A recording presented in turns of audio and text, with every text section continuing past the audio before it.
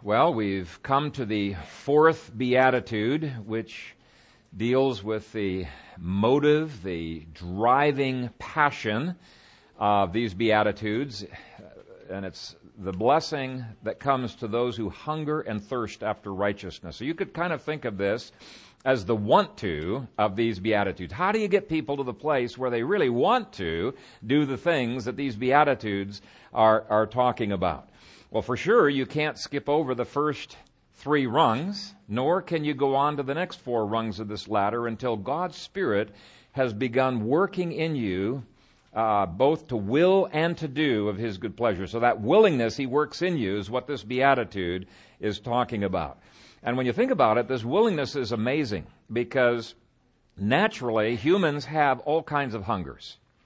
Hungers that drive them to do things, but they don't hunger and thirst after righteousness until God's grace invades their hearts and begins to work this motivation, and this motivation carries them through into maturity and into victory.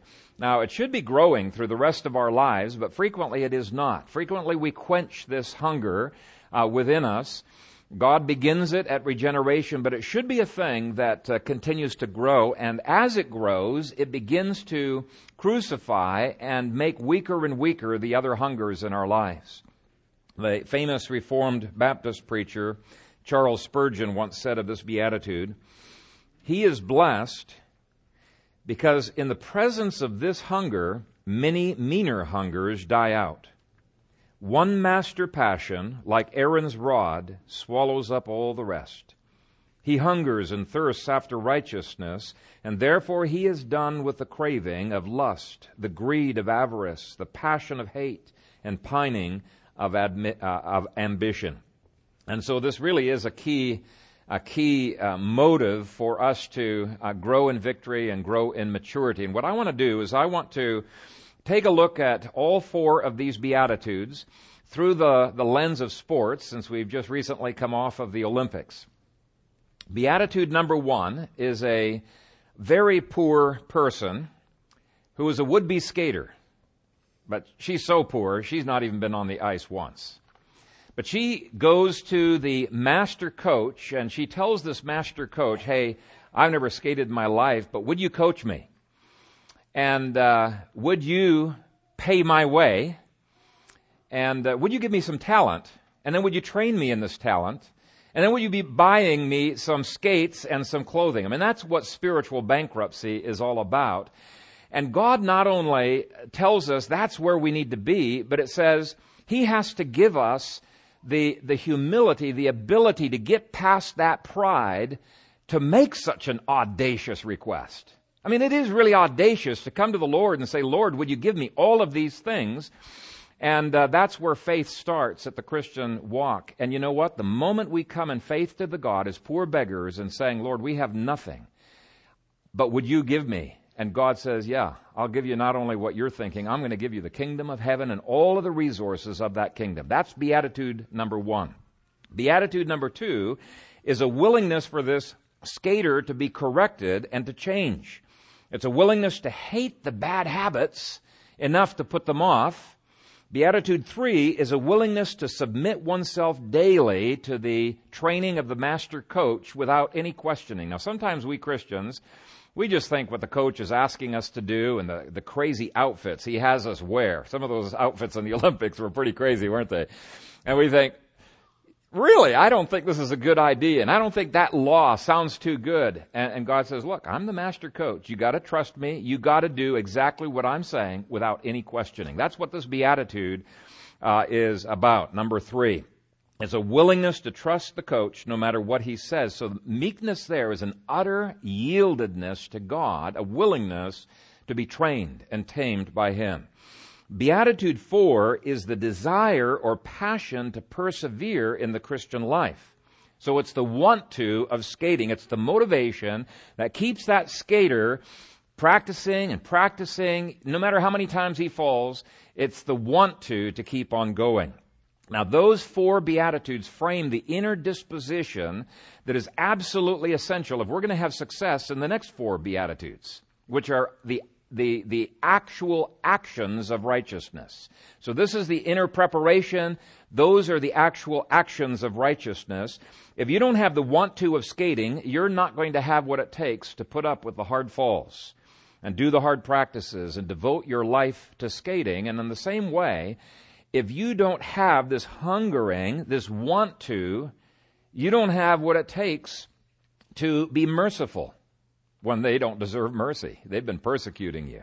And to be pure in heart and to be peacemakers and to live so righteously that it guarantees opposition and it guarantees competition. That's what the last 4 Beatitudes are all about. So it takes hunger to get there. It takes hunger to be filled.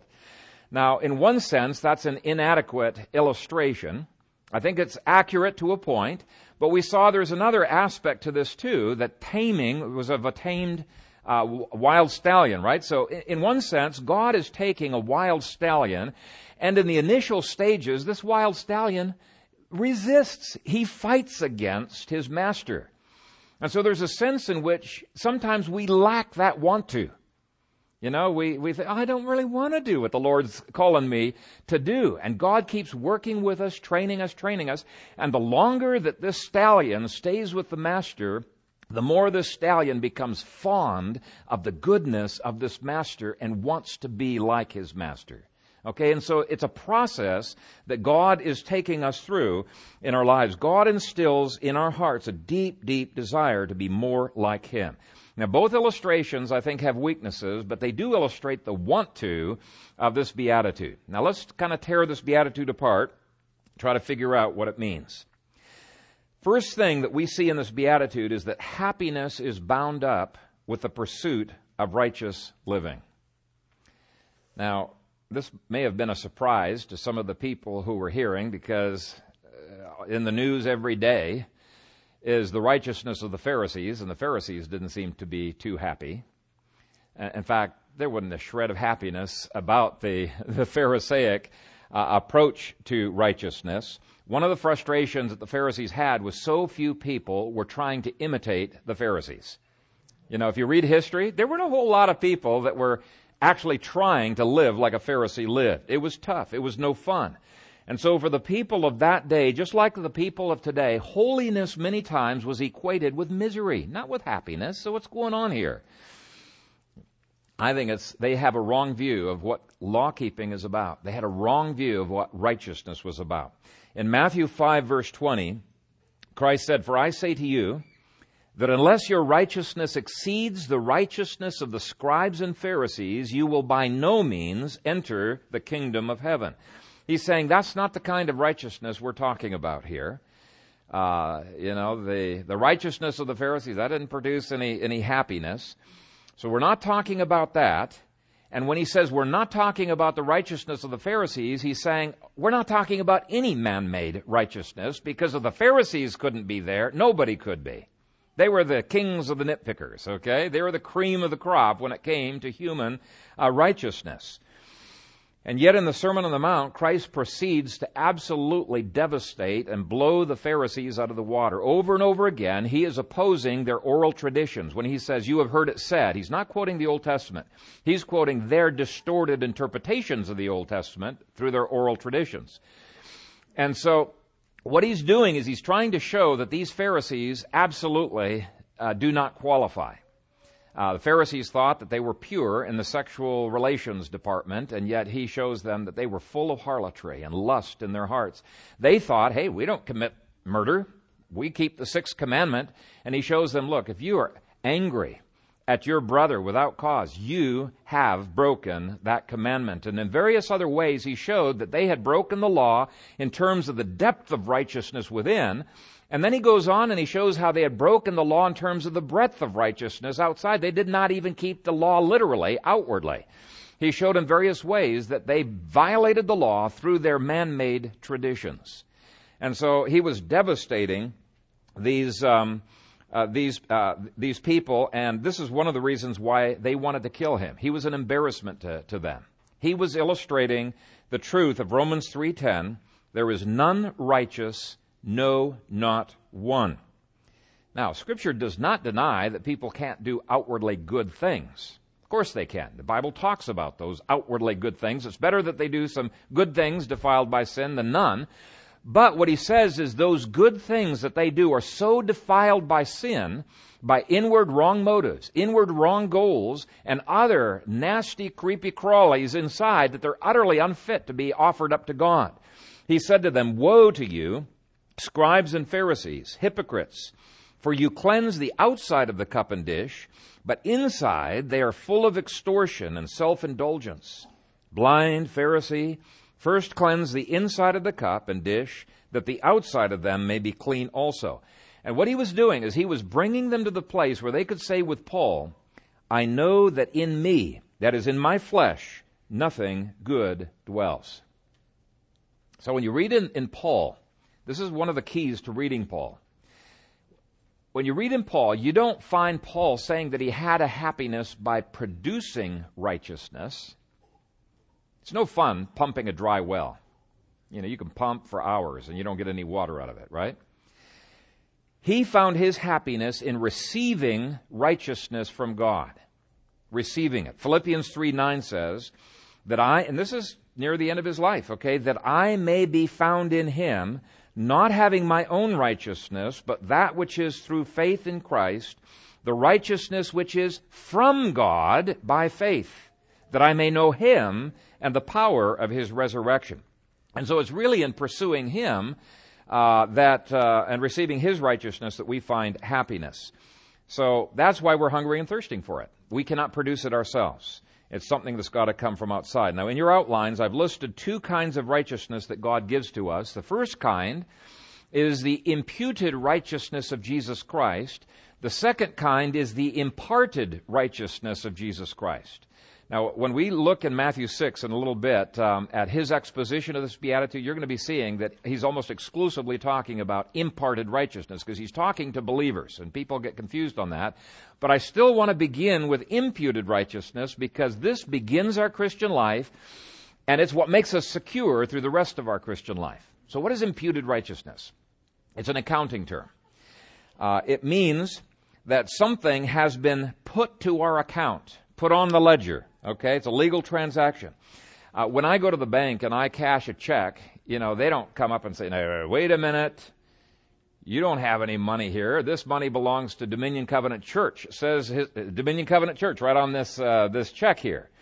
And I say, "No, but Dominion Covenant Church is putting this to my account. You need to credit it to my ledger." Okay, that's what accounting is all about. It's the moment we put our faith in Christ, which is actually Beatitude 1. Okay, the moment we put our faith in the Lord Jesus Christ, what God did is he credited to our account every righteous deed that Jesus has ever done, and he treats us just as if we had never sinned and just as if we were perfectly righteous.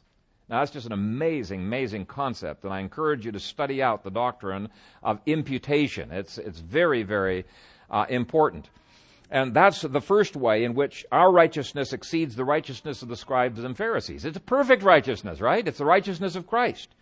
Romans 4:3 says, "Abraham believed God, and it was accounted to him for righteousness." So it's an accounting term. But there's a second way in which our righteousness is to exceed the righteousness of the scribes and Pharisees, and that is we need to be hungering for an imparted righteousness. So we're not talking about the legal transaction where we're in a courtroom, God says, "Okay, he's perfect, there's nothing wrong with him." This is an actual imparted righteousness where we begin to live like the righteous. Okay, it transforms our hearts, transforms our lives. 1 John 3:7 says, "Little children, let no one deceive you. He who practices righteousness is righteous just as he is righteous." I want you to notice here that you can practice righteousness. Some people have given the false idea that the word righteousness deals with justification and the word holiness deals with sanctification. No, they're just two different words dealing with both justification and sanctification. Holiness means to be set apart from the world to God. Righteousness means to be following God's law. And so here he indicates very clearly you can practice it. "Little children, let no one deceive you. He who practices righteousness is righteous just as he is righteous."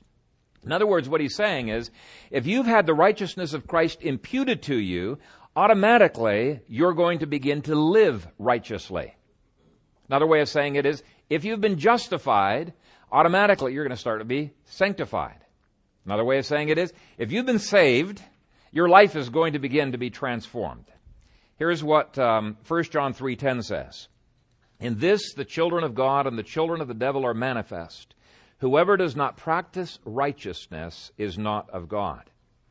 Now, everybody who's born again begins to practice righteousness. First one that we come, well, Beatitude 1 is doing nothing, right? Nothing in my hands I bring, simply to thy cross I cling. So it's faith, it's coming to Christ. But the first act of righteousness is Beatitude 2, where you start mourning over your sin. You start grieving over your sin. Next act of righteousness that you do is you submit yourself to the Master and you say, Lord, I want to be yielded to you. Tame my wild heart. I know I'm going to buck, I'm going to have problems, but I want to be following after you. And every beatitude after that is additional righteousness that the Lord is working within us. And so once again, you can see that we've got to start with Beatitude 1, with emptiness, poorness of spirit. If you are poor in everything, then there aren't any of these other Beatitudes you're going to be able to produce from your flesh. You're going to get them from the Lord.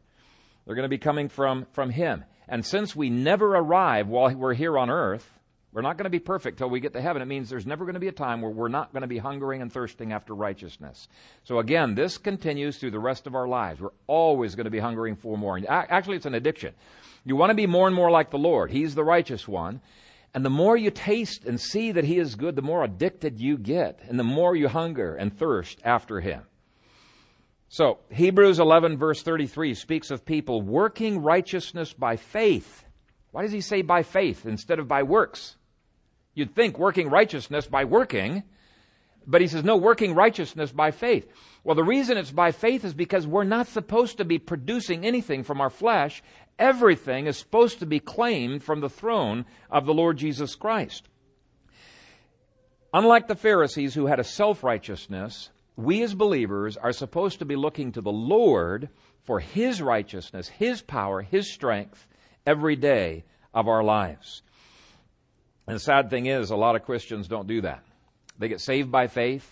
They have the odd time here and there where they, by faith, are doing some sanctification, but they don't realize the whole of their Christian life, even their sanctification, needs to be by faith. Here's what Galatians 3, verse 3 says. Are you so foolish? Having begun in the Spirit, are you now being made mature by the flesh? He's saying that's ridiculous. Why would you think, if you're a poor steward who has nothing in yourself, that you can supply anything? Everything has to come from Christ. Now, many Christians miss this, and I think this is why they miss the happiness of holiness, is because they're trying to produce righteousness by the power of their flesh. You cannot do it. Okay, they're trying to live like the Pharisees did. And as a result, they have dryness in their lives and discouragement, and their righteousness just does not lead to happiness. It leads to misery. In Galatians 3, verse 4, he uses the illustration of miracles. He continues on. He says, you cannot live by works. You got to live as a Christian by faith. He says, think of this. When we work miracles among you by the Holy Spirit, do we do it by the works of the flesh, or did we do it by the hearing of faith? He says, well, it's obvious we do it by the hearing of faith. Our flesh can't do miracles.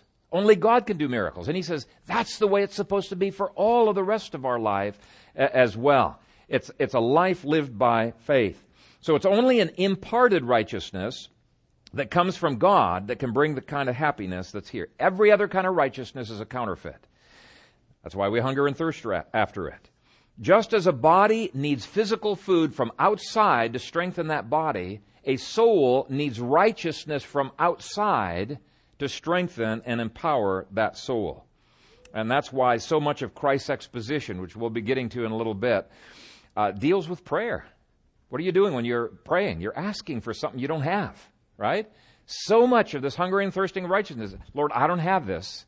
I'm coming to you today for the needs that I have.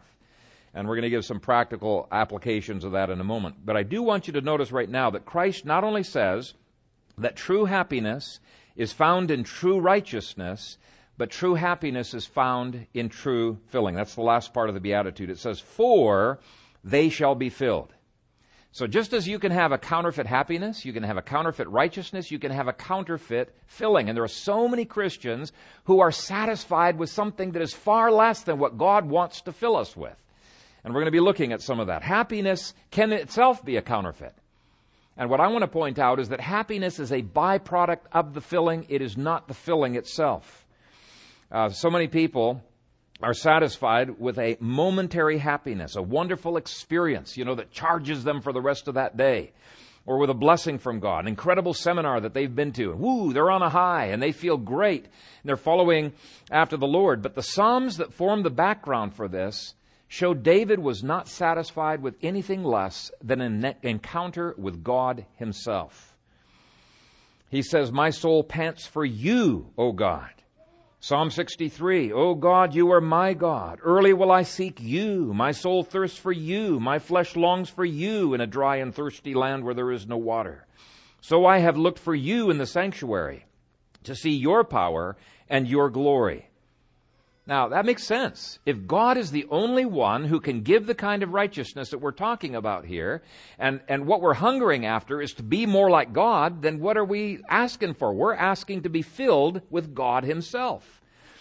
I want you to listen to John 14, verse 23. "If anyone loves me, he will keep my word, and my Father will love him, and we will come to him and make our home with him." What an incredible promise. God is promising that He, Father, Son, and Holy Spirit, will fill us with Himself. Ephesians 5 says exactly the same thing. It tells us to be filled with the Spirit, but it's saying the only way you can have fulfillment in marriage or fulfillment at work or the other things that he lists through the rest of that book is as you are filled with the Spirit. The Ephesians 5:18, look it up in the Greek sometime.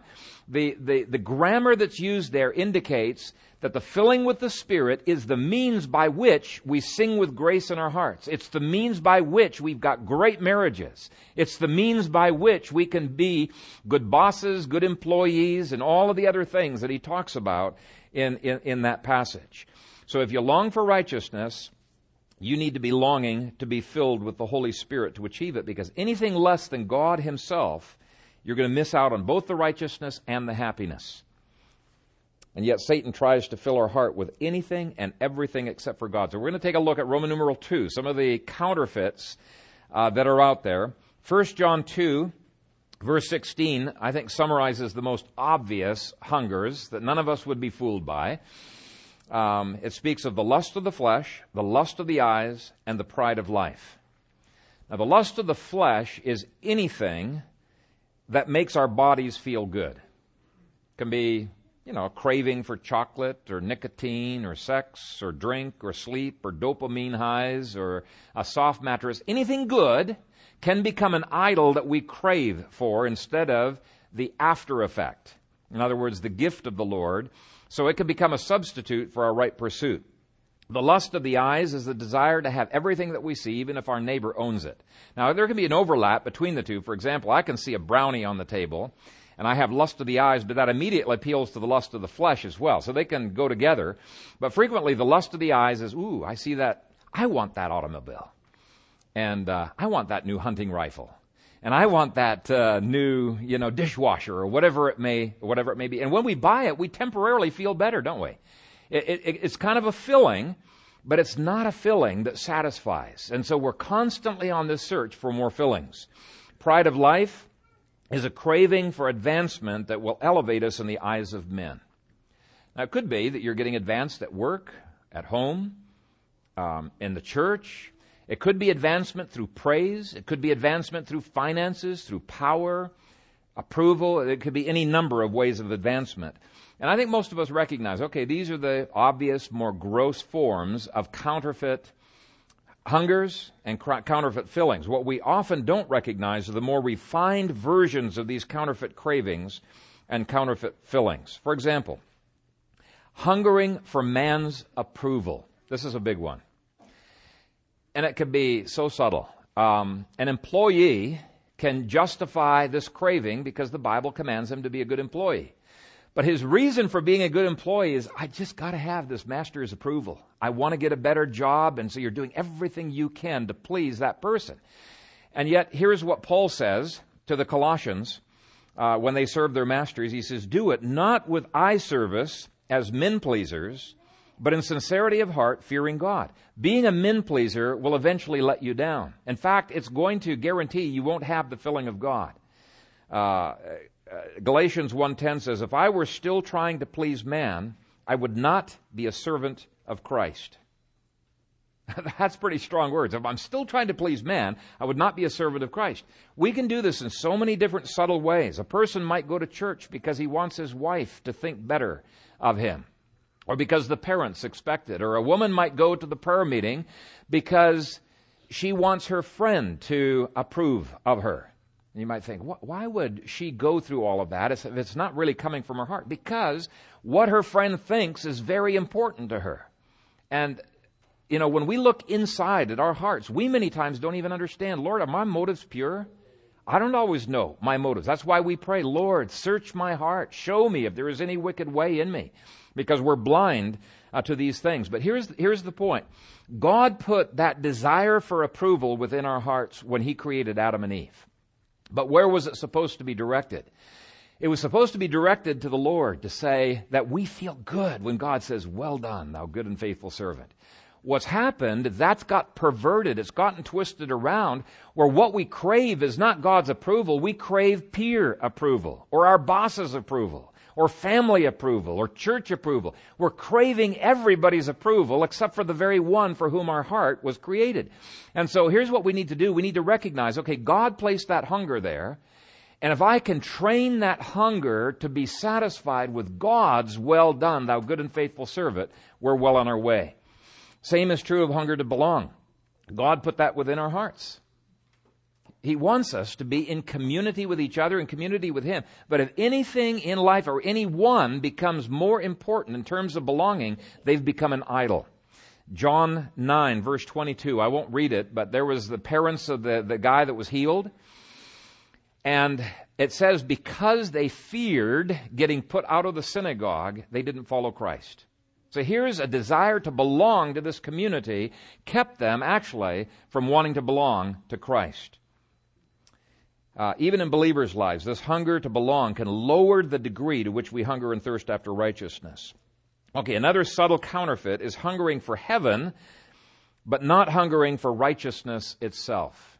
And Paul condemns people on this. He says that they want to be saved from the punishment of sin, but not from the sin itself. Thomas Watson has written a fantastic book. I recommend you guys read it on the Beatitudes.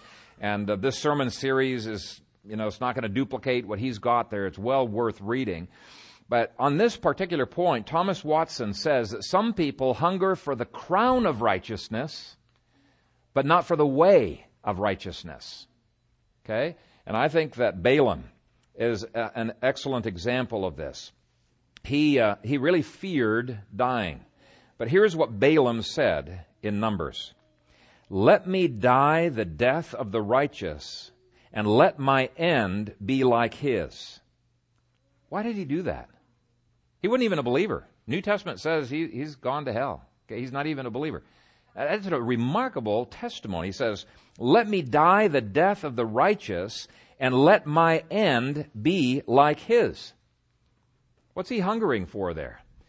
I think he's hungering for the reward, for heaven. He feared death. What he saw is that the righteous, when they faced death, they had confidence. They had peace. They had security. He didn't have that. He feared dying. He feared hell, and he hungered for heaven. But here was the problem. He loved the wages of sin too much to hunger after righteousness.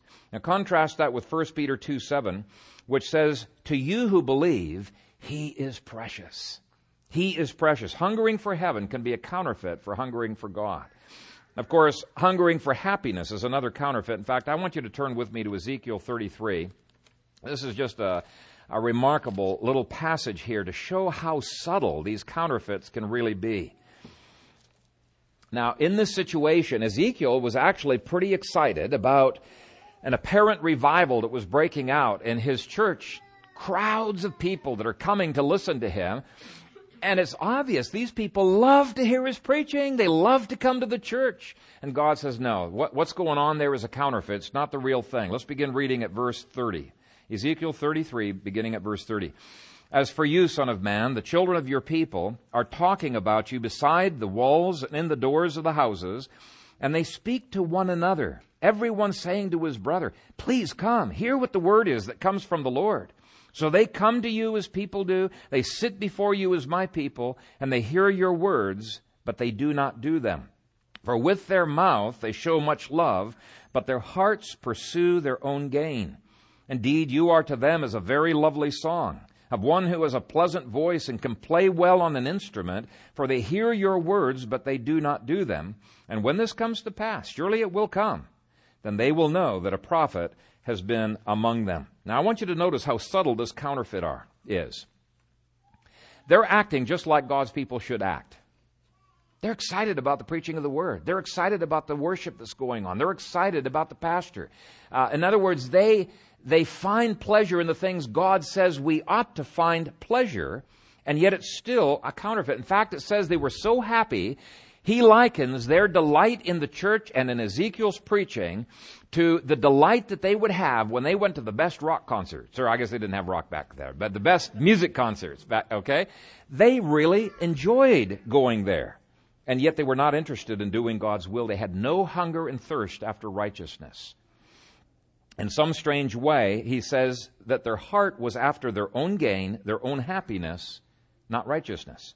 In contrast, Proverbs 29:18 says, but happy is he who keeps the law. Proverbs 16:20, he who heeds the word wisely will find good, and whoever trusts in the Lord, happy is he.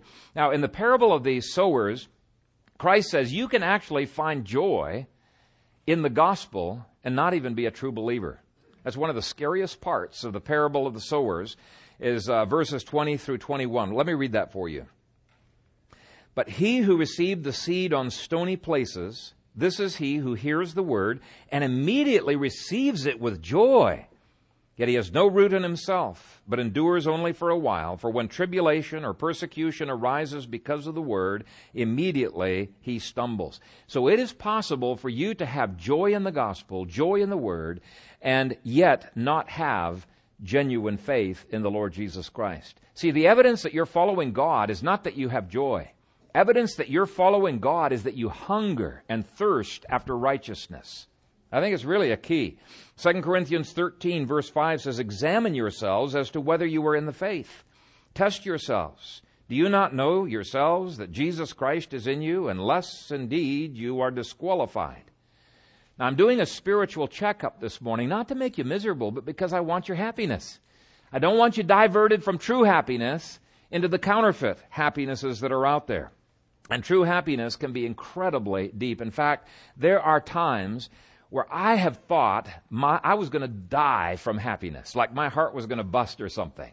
It can be incredibly deep. Here's what Psalm 36:8 says.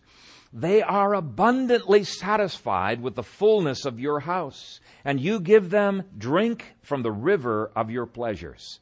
Not just a trickle of pleasures, the river of God's pleasures. And not just a little bit of food, a house full of food. He says he can do that in your life if you will follow these Beatitudes.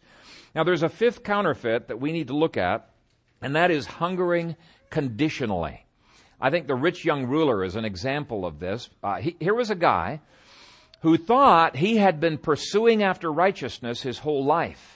And yet when Jesus puts his finger on his idol, what was his idol? His possessions, right? When Jesus puts his finger on his idol and says, destroy that idol, he walked away from Christ.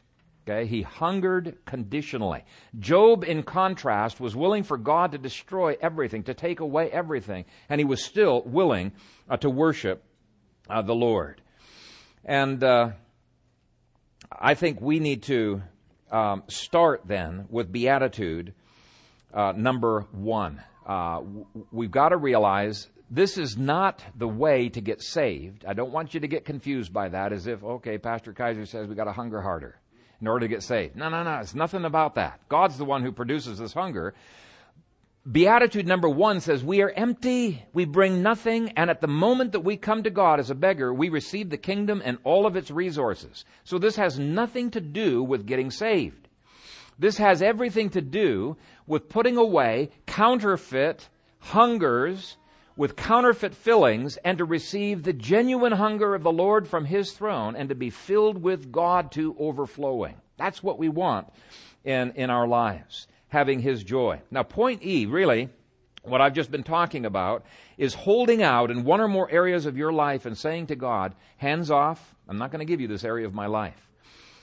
Point F is a little bit different. Point F is being half-hearted, lazy, for long periods saying, okay, there's, long periods you're just not pursuing after righteousness. Jesus said the kingdom of heaven suffers violence, and the violent take it by force. What he's saying there is that people who are indwelt by the Spirit are going to be manly in their pursuit after righteousness and after the kingdom.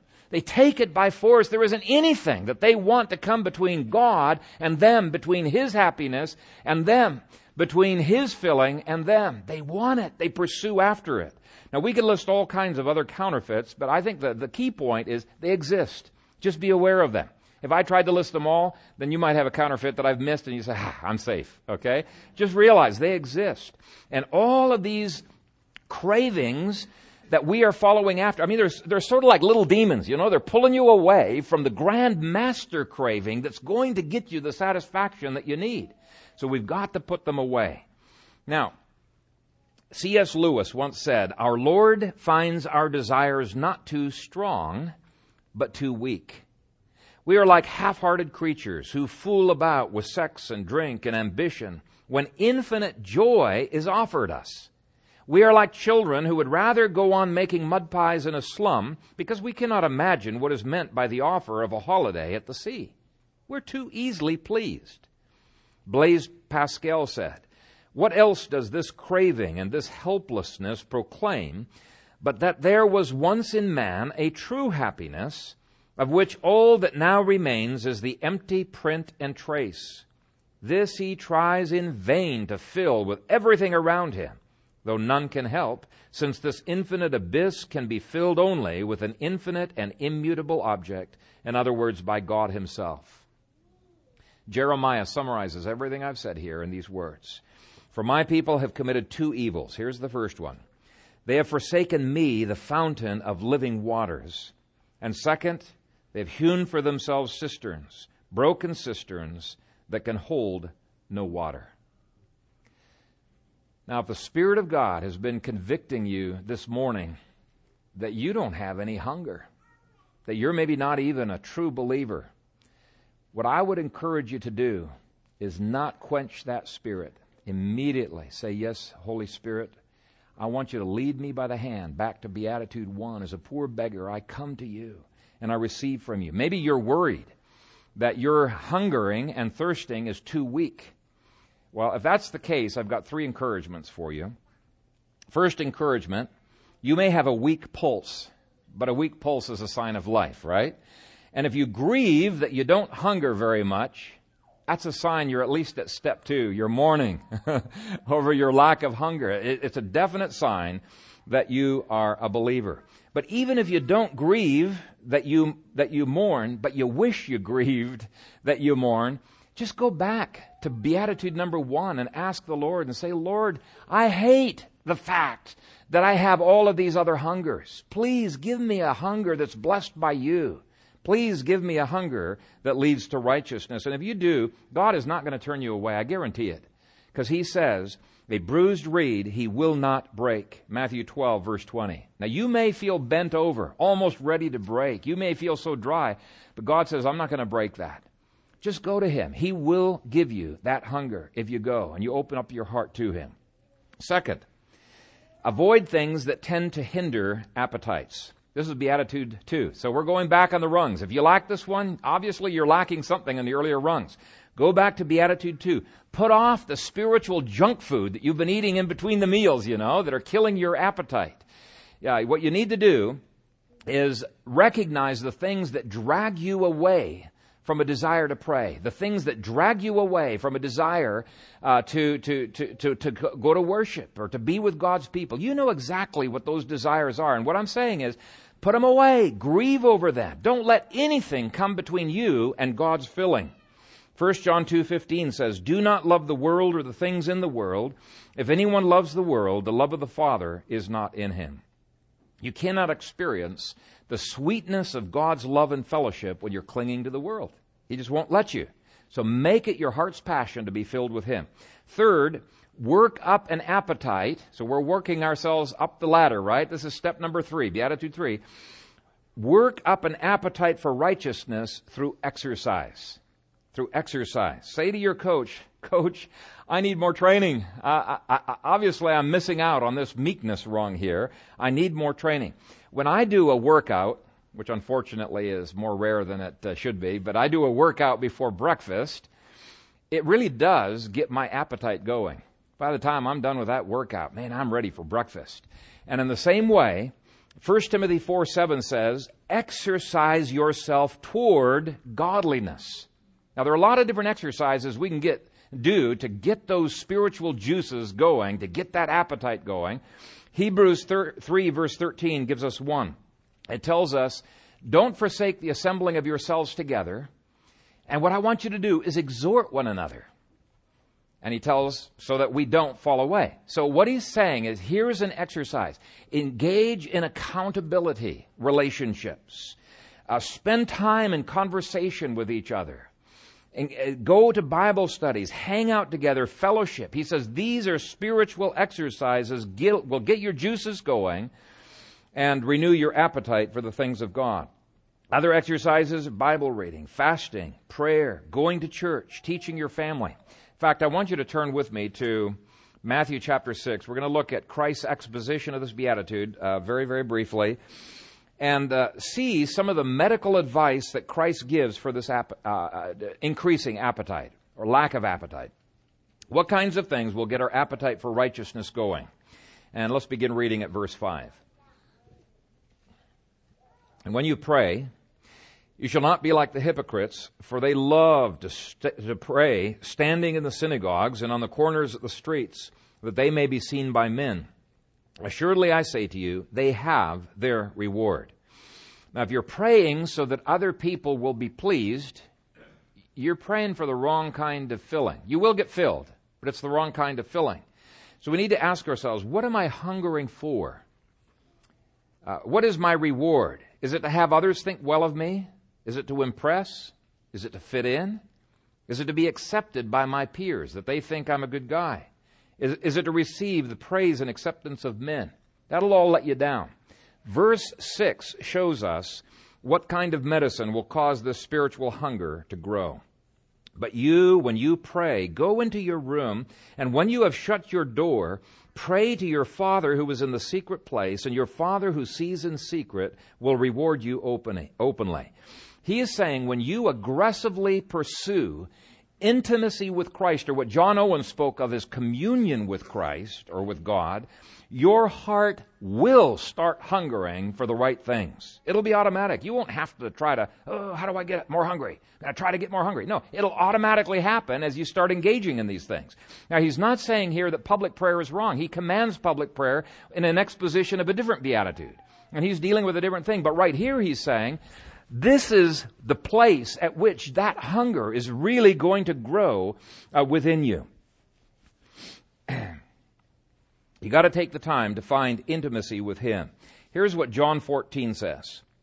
"At that day, you will know that I am in my Father, and you in me, and I in you." So we're talking here about the deepest fellowship that it's possible for us to have.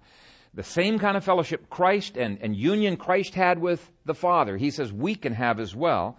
In the next verse, he says, "He who has my commandments and keeps them, It is he who loves me, and he who loves me will be loved by my Father, and I will love him and manifest myself to him.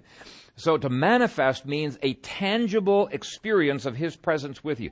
And sometimes it's not always an overwhelming. Sometimes it's just a peace, a settled peace. You just go into a tough situation with absolute peace. Other times it's such an overwhelming sense of his love. But it's a tangible manifestation of God with you that makes you want more and more of God. And so let me read that again and continue on. He who has my commandments and keeps them, it is he who loves me, and he who loves me will be loved by my Father, and I will love him and manifest myself to him. Judas, not Iscariot, said to him, Lord, how is it that you will manifest yourself to us and not to the world?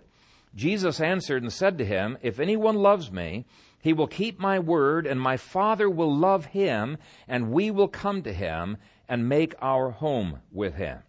So if this beatitude is your master passion in life, you will go to the source of righteousness to be fed over and over again and to be filled over and over. You will not be disappointed.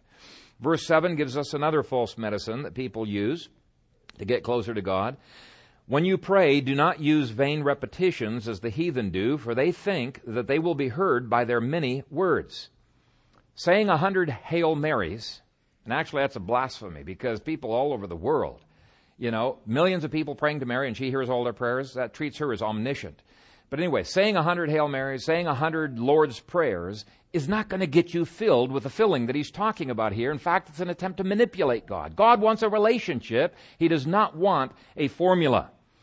And so this hunger that he's talking about here is the kind of hunger David had, where he hungers after God. He knows God alone is the source. It's not going through motions. Verse 8 gives another false medicine. Therefore, do not be like them. Do not be like them. Too many Christians, too much Christianity, I should say, is trying to be like others. It's just really what it amounts to. Now, obviously, Scripture says you can imitate your leaders, but only as they're imitating Christ. Imitate me even as I also imitate Christ. So what's happening there? When you imitate Paul, okay, your direction, Paul's telling me my focus should be not on Paul, but should be on the Lord Jesus Christ. Now, if your pattern in life is to look to others, okay, your hunger is, your pattern is trying to be like others. Maybe I should say it that way. If you're trying to be like others, who are you going to hunger for? You're going to hunger for them. If you're trying to be like God, this is true righteousness, you're going to be hungering for him. Now, the first pattern, trying to be like men, is going to lead more toward a social righteousness. In fact, eventually you'll become a Pharisee. You're going to be content just so long as you're better than everybody else. But when you go to the Lord, it's going to be humbling, because you're going to realize it's so out of my grasp. It's so far beyond where I can be, and yet it's so wonderful that instead of trying to be like others in one-upmanship, you're hungering, you're thirsting after God for the rest of your life. You want to be like him. So that's what he's saying. Don't be like them. Verse 8 deals with the real medicine from God's hand. Do you have a faith that God cares? Verse 8 says, For your Father knows the things that you need of before you ask him. God cares like a father, and better than a father. Okay? And if we see him as being generous, we're much more likely to hunger to the right source than we are if we think God does not love us.